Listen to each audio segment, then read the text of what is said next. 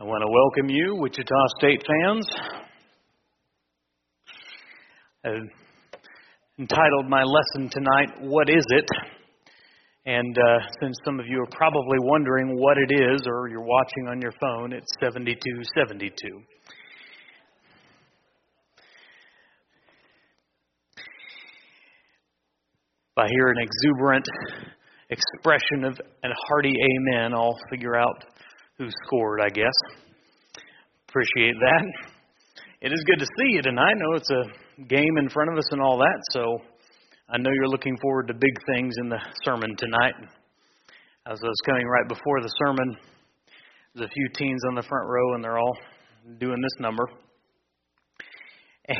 And so I'm picking on them a little bit, and I said, "Oh, you got all your Bible apps open, ready to go, ready to listen up to the sermon?" And kind of, I said, "What are you watching?" They said, "Well, we're totally an answer I did not expect, by the way. They're watching how to tile a bathroom floor." So, who knew? All types of video streaming going on during the sermon. So, if I get a hearty amen from the teen section, I'll assume they figured out how to grout and do all that stuff too. On Sunday nights, we are in a series called God's Amazing Grace.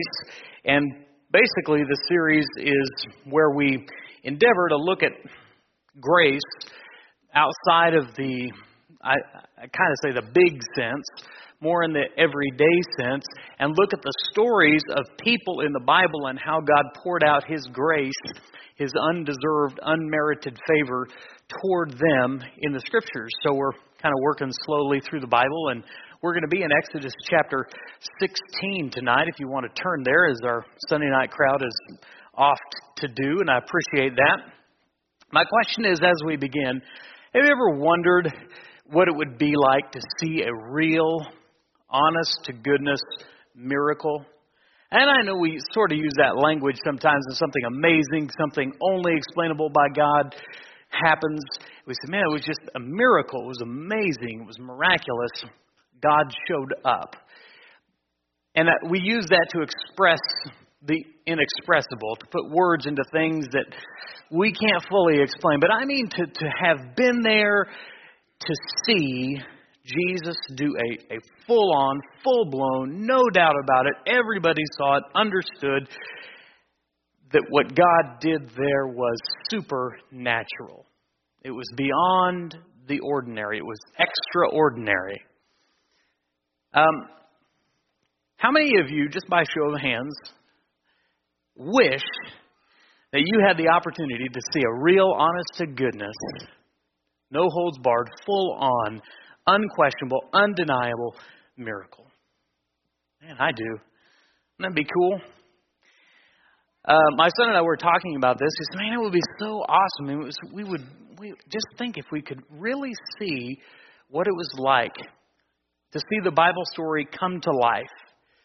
And we were talking about that a little bit. And tonight, what we're going to look at is to see a miracle that God did for not just one person, but for an entire nation of people every day for a generation. It's hard to even imagine that God would do such a thing, but He did. And even more difficult to imagine is the fact that they, at any one point, would take that for granted. But they did. Sometimes we think, well, if I saw a miracle, man, I would be a rock star of faith. I would have no doubt of what God did. And I would tell everybody. And it would never leave my heart. I would have 10 times the faith that I have now. And I say, well, maybe. It's interesting because people in the Bible that saw the miracles, that saw God work directly outside of nature, that saw Jesus work and do the extraordinary things, the supernatural things. Even amongst the people who saw that, there were those who questioned, who doubted, who gave Satan the credit for what God had done. Jesus called that blasphemy of the Holy Spirit, by the way. There were skeptics. There were mockers. There were people even then, when they saw the undeniable, refused to believe. Belief is not always directly connected to sight. Some say seeing is believing. I actually think the opposite is true. Believing is seeing. The Scriptures tell us that without faith it is impossible to please God.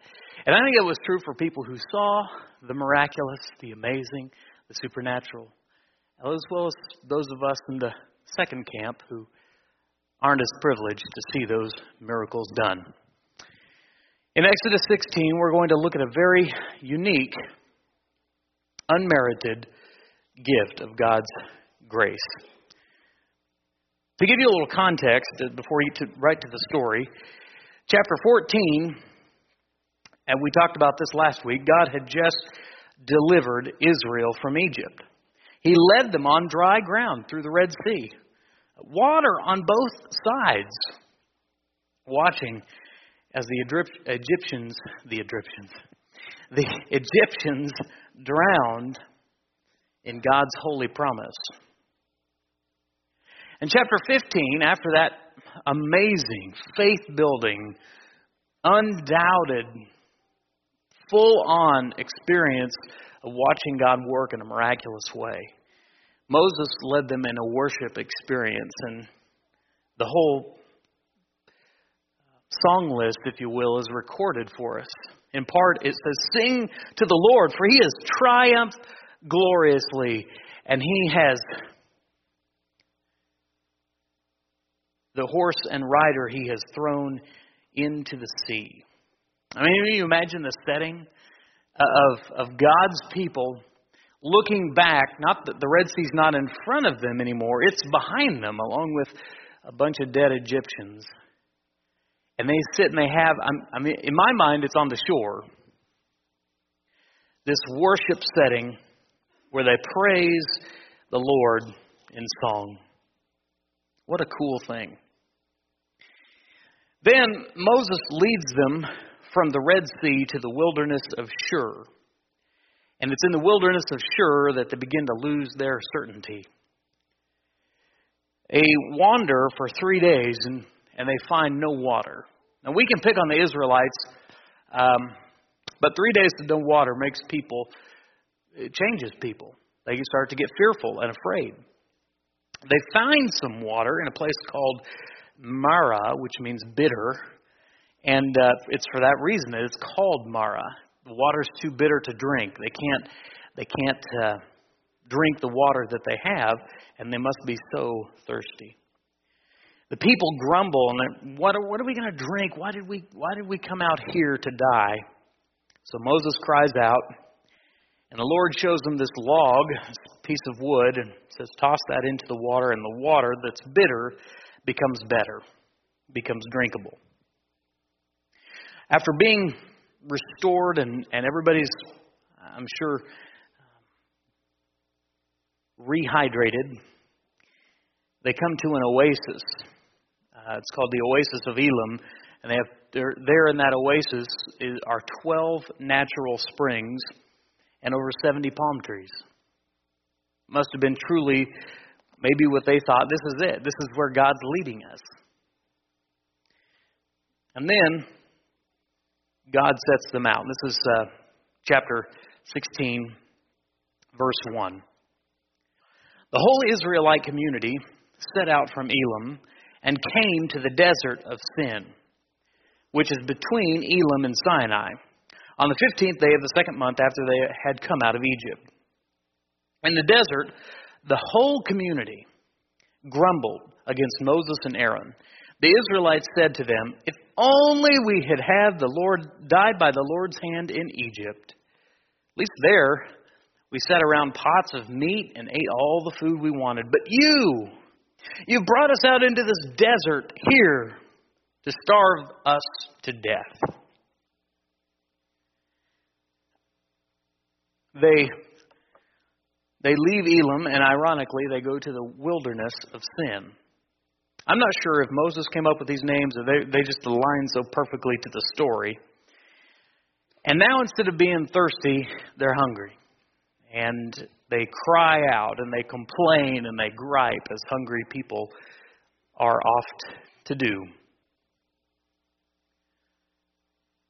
And they say this, they say, we sat around pots of meat and ate all the food we wanted. Now, this is interesting because in verse 1, it says this is the 15th day of the second month after they had come out of Egypt.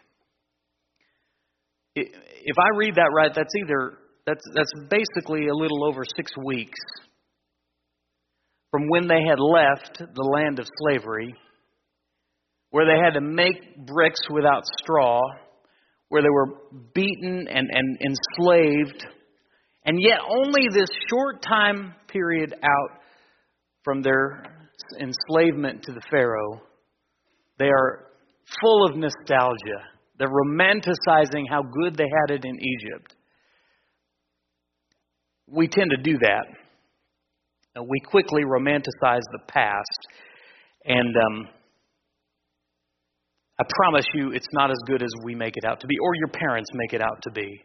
Grace and I were taking a walk today, and she's got her pink Converse shoes, which she's really proud of. And I was explaining to her back in the olden days, in the 1980s, that Converse high tops, that was a big thing then too. And she's like, really? You had shoes then?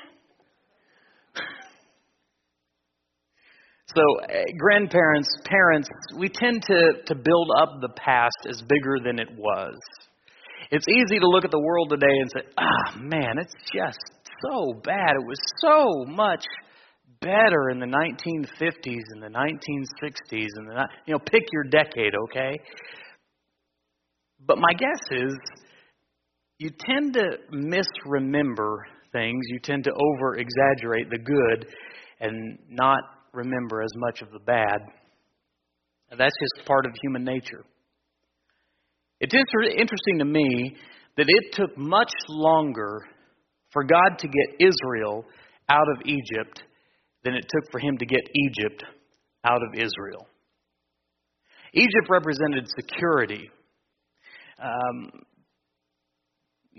Forget all of the difficulties in the trial. At least they knew when their next meal was coming from. They never worried about where they would get their next drink of water. Sure, it would come by a master's hand, and sure, it may come with a beating, but they knew where it would come from. And the Lord is leading them out of this slavery, but it's really hard to break the chains you love, the chains that you've gotten used to. So why all the drama? Why all this? If only we had been in Egypt, if only. Fear.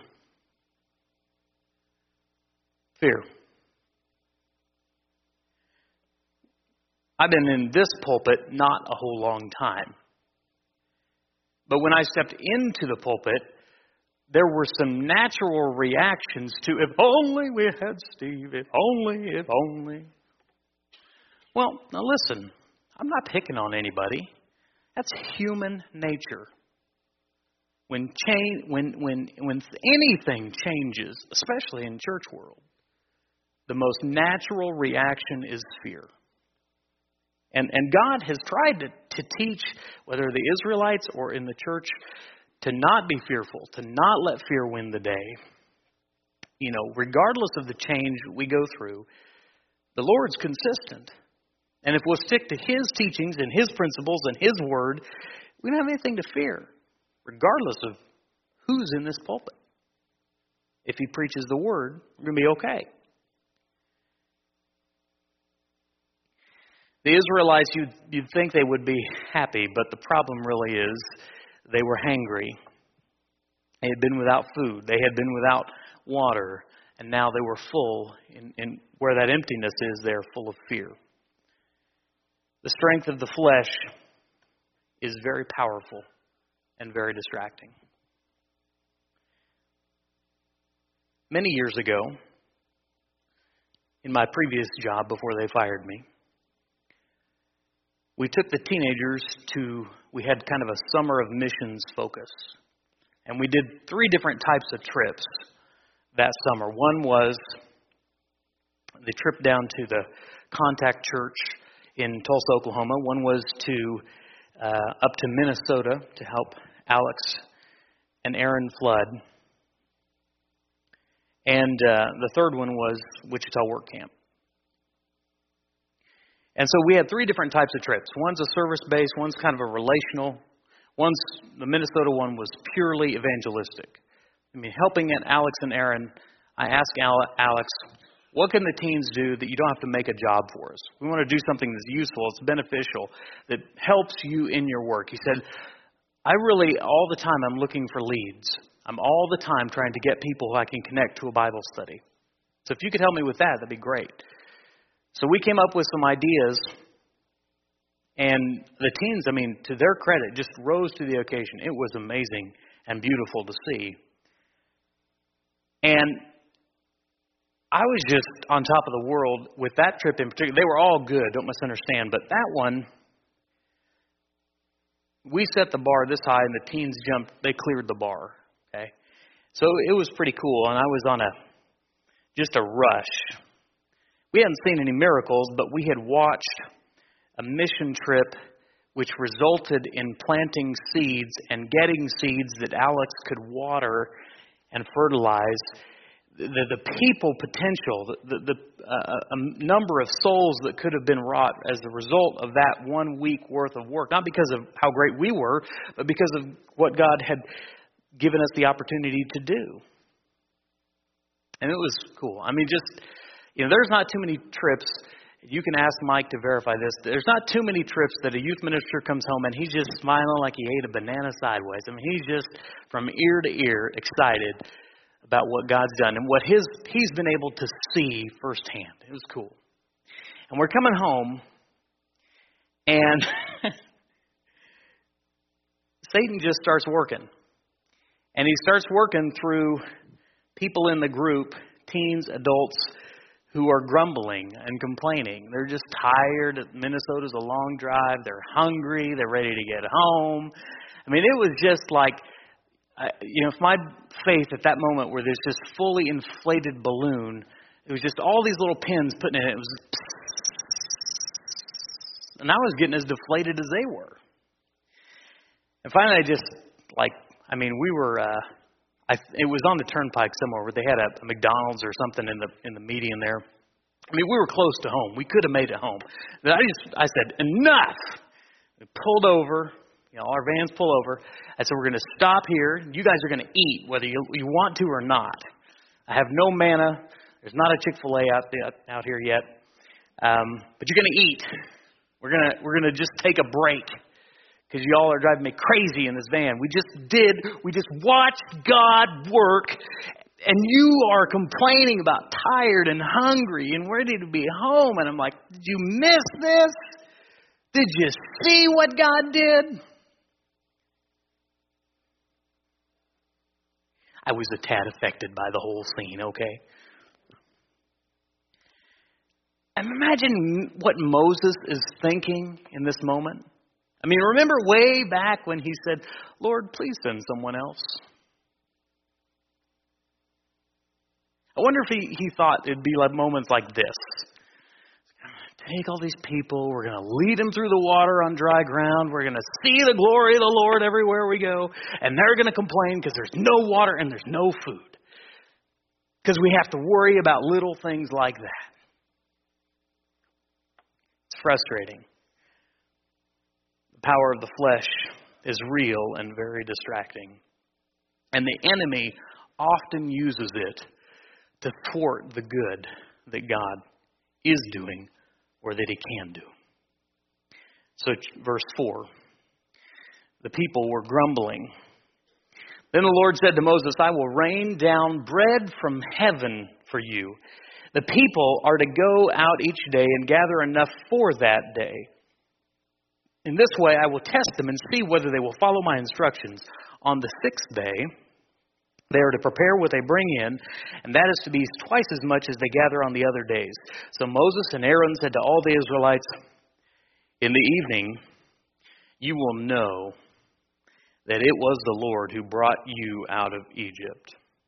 And in the morning you will see the glory of the Lord, because He has heard your grumbling against Him. Who are we that you should grumble against us? Moses also said, you will know that it was the Lord when He gives you meat in the evening and all the bread you want in the morning, because He has heard your grumbling against Him. Who are we? You're not grumbling against us, but against the Lord. And Moses told Aaron, say to the entire Israelite community, come before the Lord, for He has heard your grumbling. First of all, he says, I'm going to rain down bread from heaven. God showed mercy to the Israelites by simply not destroying them. I mean, really, of course, I'm human and imperfect and not near as merciful as God. But I easily could see it being within the realm of possibility that God might gather them together to send a lightning bolt and to leave millions of empty, greasy spots in the ground. He's heard their grumbling, but instead of destroying them, He shows them grace. And He feeds them bread from heaven. And they're given some instructions. Gather enough for the day. And on the sixth day, the day before the Sabbath, gather twice as much. God wanted them, He needed them to trust the provider, not the provision. He needed them to take just enough for today and to observe the Sabbath and treat it as holy. I mean, imagine if God did something similar with money. He said, you're going through a rough economic time. I'm going to rain down money from heaven. I just want you to take how much you make in a normal day. Just that much. That's not in human nature. We just got to hoard it. We got to hold on to it because it's in the provision that we tend to find security. And God was wanting their security not to be in the provision, but for their security to be in the one who provided the provision. The one who led them to that place. And so He says, I need you to take enough for today. And it occurred to me, like, when Jesus prayed the prayer that I call the disciples' prayer. He said, give us this day our daily bread. I don't know if He was referring back to this or not, but it seems like there could have been something, a principle here of being content for today and trusting in Him for today. But grumbling seems to be in their DNA, along with forgetfulness. Verse 11. The Lord said to Moses, I've heard the grumbling of the Israelites. Tell them, at twilight you will eat meat, and in the morning you will be filled with bread. Now, He said this a couple of times now. Then you will know that I am the Lord your God. Verse 13, that evening quail came and covered the camp. And in the morning there was a layer of dew around the camp. And when the dew was gone, thin flakes like frost on the ground appeared on the desert floor. When the Israelites saw it, they said to each other, what is it? For they did not know what it was. Makes sense? Moses said to them, it is the bread the Lord has given you to eat. This is what the Lord has commanded. Everyone is to gather as much as they need. Take an omer for each person you have in your tent. And the Israelites did as they were told. Some gathered much, some gathered little. And when they measured it by the omer, the one who gathered much did not have too much, and the one who gathered little did not have too little. Everyone gathered as much as they needed. He says here, and he's heard this, or said this at least 3 times by my count, I've heard the grumbling. Sort of an inward question here, but what does God hear from you? I mean, not in this time when you just listen to what the guy's praying. Not in the time when you're, sort of obliged to. But what does God hear from you here? As you're driving down the road, as you're laying awake at night, does God hear from you grumbling or gratitude? You will know that I am the Lord your God. Now, this food was unlike any since all creation. It's interesting, it's not, this is the moment of grace, right? There's nothing they did to earn this. In fact, when they see it, it looks like snow. They say, what is it? We're supposed to eat this stuff? They just didn't have any idea. They had never seen anything like it because all the bread they would have seen came from their own hand. But this is heavenly bread. It was the full doing of God each morning and each evening at mealtime. They didn't have to hunt it. They didn't have to trap it. They didn't have to prepare it. It was theirs from God, a gift of grace, a true miracle. In Deuteronomy chapter 8, verse 3, sort of a commentary on this story, he says, "And he humbled you, and let you hunger, and fed you with manna, which you did not know, nor did your fathers know, that he might make you know that man does not live by bread alone, but man lives by every word that comes from the mouth of God." And I've always thought of that as this, the spiritual sustenance, the spiritual bread of life, which is important, but when you think of it even more deeply than that, there is nothing you have on which you depend on for life that didn't come from God's hand. More precisely, at some point in history, didn't come from God's mouth, where He uttered it and it came into being. We're used to having those things. We assume that they've always been there, and we assume they always will be. But in this moment, God gives an extra measure of grace, showing them what they could not have achieved by themselves. I like the name manna. It means, what is it? One commentator described what he thought it was: a fine flake-like thing. Which to me, here's preachers study commentators, and this is their brilliant commentary on the word of what manna, what holy bread looks like, a fine flake-like thing. Thank you for that brilliant insight.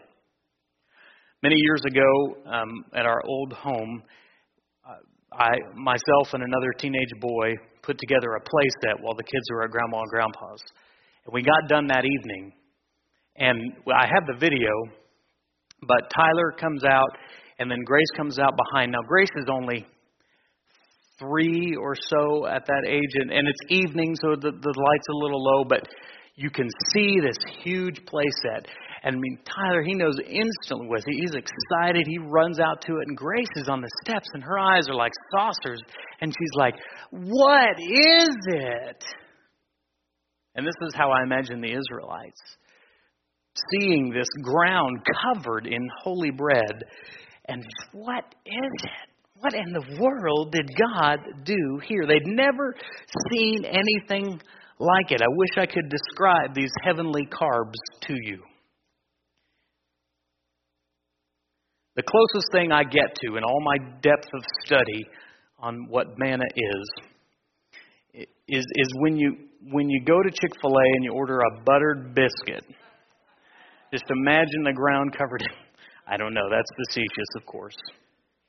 Psalm 78:23 and following says, "He gave a command to the skies and opened the doors of the heavens. He rained down manna for people to eat. He gave them the grain of heaven."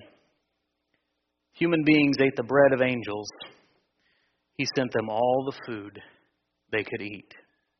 It was a gift from heaven, and they were gathered just as much as they needed, not to hoard it, but to collect an omer per person, which I was able to find out an omer is just over a half a gallon, which meant like the Middleton family, when they all had kids living at home, would get about 4 gallons of manna. And if you were a smaller family, you got less, but every family had what they needed. And yet the people, they didn't learn. They saw this amazing gift of grace from God Himself, and they didn't learn. Look at verse 19. Moses said to them, "No one is to keep any of it until morning." However, some of them paid no attention to Moses. They kept part of it till morning, and what happened? It was full of maggots and began to smell. So Moses was angry with them. Each morning everyone gathered as much as they needed, and when the sun grew hot, it melted away. On the 6th day, they gathered twice as much, 2 omers for each person, and the leaders of the community came and reported this to Moses. He said to them, "This is what the Lord commanded. Tomorrow is to be a day of Sabbath rest, a holy Sabbath to God. So bake what you want to bake, boil what you want to boil, save whatever is left, and keep it until morning." They saved it until morning, as Moses commanded, and it did not stink or get maggots. "Eat it today, because today is the Sabbath to the Lord. You will not find any of it on the ground today. 6 days you are to gather it, but on the 7th day, the Sabbath, there will not be any." Are these pretty clear instructions?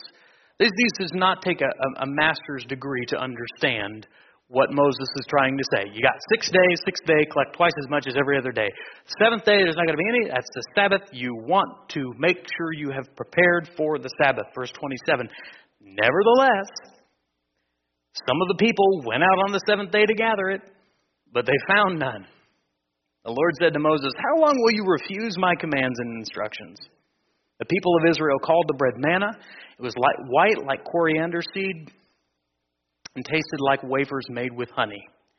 Moses said, "This is what the Lord has commanded. Take an omer of manna, keep it for the generations to come, so they can see the bread that I gave you to eat in the wilderness when I brought you out of Egypt." So Moses said to Aaron, "Take a jar and put an omer of manna in it, and then place it before the Lord to be kept for the generations to come." As the Lord commanded Moses, Aaron put the manna with the tablets of the covenant of the law, so that it might be preserved. The Israelites ate manna for 40 years until they came to the land that was settled. They ate manna until they reached the border of Canaan. Verse 36 says, an omer is 1/10 of an ephah, which is very helpful as well. The first thing I want to call out is that some of them paid no attention. Why, after all this, God leading them through, God bringing them out of Israel, bringing them through the Red Sea, why in the world will they still not pay attention to God's simple instructions? They hoard it. It leads to maggots and stinky, rotten bread. They're supposed to gain extra for the Sabbath. And still on the Sabbath, this is a hilarious Sabbath scene in my mind anyway. Some poor, hungry Israelite, wiping the sleep from his eyes and stumbling out of his tent, looking for the manna. Honey, there's no manna. Where is that? What is it? He says. Do you think this happened again and again over 40 years? Do you think there were always people who refused to pay attention, who either saved too much or didn't prepare for the Sabbath? Why on earth won't they listen? It's a good thing that lesson is just for the Israelites. I'm glad we don't have to pay attention to that lesson today. You and I, we're different, okay? We've got it figured out. We hear the commands of God and we obey them. We do them completely. We don't complain, we don't whine, and we certainly don't disobey. And we never question why one of God's commands doesn't work when we don't apply it. So clearly these things are not for us, but for other people perhaps. Keep it for the generations to come. I love this. God does a little spiritual show and tell with the Israelites. And I don't mean that irreverently at all. And he really did. We have the tablets of the law. We have Aaron's staff. And then we have this holy manna. And the purpose of it is to remind them of several things. The tablets reminded them of God's law and God's truth. And the manna and Aaron's staff reminded them of God's grace. They ate it for a generation, but God wanted them to keep it for beyond that generation so that they wouldn't forget. You ever wonder if amongst the Israelites for that generation, this miracle that God did of bringing manna and quail, do you ever think the miraculous became monotonous? When God did an amazing, indescribable, beautiful thing every single day, and their attitude was, gotta go get the manna again. It sure does get old. Wish we had something better to eat. You and I don't get manna, but almost every week we come to a table like this or similar. And I wonder if the miraculous ever becomes monotonous. As the bread of life again, these wafers taste funny. Somebody missed the passing opportunity. I didn't get mine. God forbid that we ever let the miraculous become monotonous, or even worse, arduous. May we not forget what God has done. In a week, we'll celebrate the risen Lord Jesus Christ. May we not let the miraculous become monotonous. 3 quick takeaways. Number 1. I skipped quite a few slides. Good thing you didn't have a handout to fill in. You really would have been. Talk about grumbling. Number 1, you need the bread. Jesus is the true and better manna. He is provided by God not to sustain us for a day or for a generation, but to sustain us forever. In John chapter 6, the Israelites, they asked him about this. They said, "What sign will you give that we may see it and believe you? What will you do? Our ancestors ate manna in the wilderness, as it is written, He gave them bread from heaven to eat." Jesus said to them, "Very truly I tell you, it is not Moses who has given you the bread from heaven, but it is my Father who has given you the bread from heaven. For the bread of God is the bread that comes down from heaven and gives life to the world." "Sir," they said, "give us always this bread." And Jesus declared, "I am the bread of life. Whoever comes to me will never go hungry. Whoever believes in me will never be thirsty. This is the bread that came down from heaven. See, your ancestors ate manna and died, but whoever feeds on this bread will live forever." It's amazing, as miraculous as the manna was, they had to have new manna every day. And even after eating for a generation of manna, they still died. And Jesus says, "I'm even better than that. I'm the bread of life." Number 2, be content. 1 Timothy 6, "But godliness with contentment is great gain. For we brought nothing into the world, and we can take nothing out of it. But if we have food and clothing, we will be content with that." Contentment keeps us from greed. It also keeps us from shortchanging God and putting our trust in provisions instead of the provider. It helps us grow as givers and helps us to share like the early church did. And we think of that with money, physical manna. But spiritually speaking, I hope you don't keep God's grace to yourself and hoard it. Because when you hoard it, it sort of begins to stink and get all maggoty. God intends you to share His grace and forgiveness with other people, to show the same mercy to others that you've been shown. And finally, remember often. Remember how good the Lord has been to you. And I hope that you maybe even have some mementos, some things, some moments when God maybe didn't do a miracle, but He sure did show up. May we remember those times, and may we share that story with the next generation and not forget what God has done. I cannot think of any better thing than God has done than to give you the bread of life, to send down His Son for you so that you might have life eternal. Not just for today, not just for the generation, but that you might have sustenance for the soul. Jesus the Christ. If you do not know Him, you need Him. And if you have not yet put Him on, taken Him wholly and completely by obeying His command to believe and be baptized, we can make that happen tonight. Your journey with Christ can begin this very evening. Or if you've started that journey but you have grumbled and complained.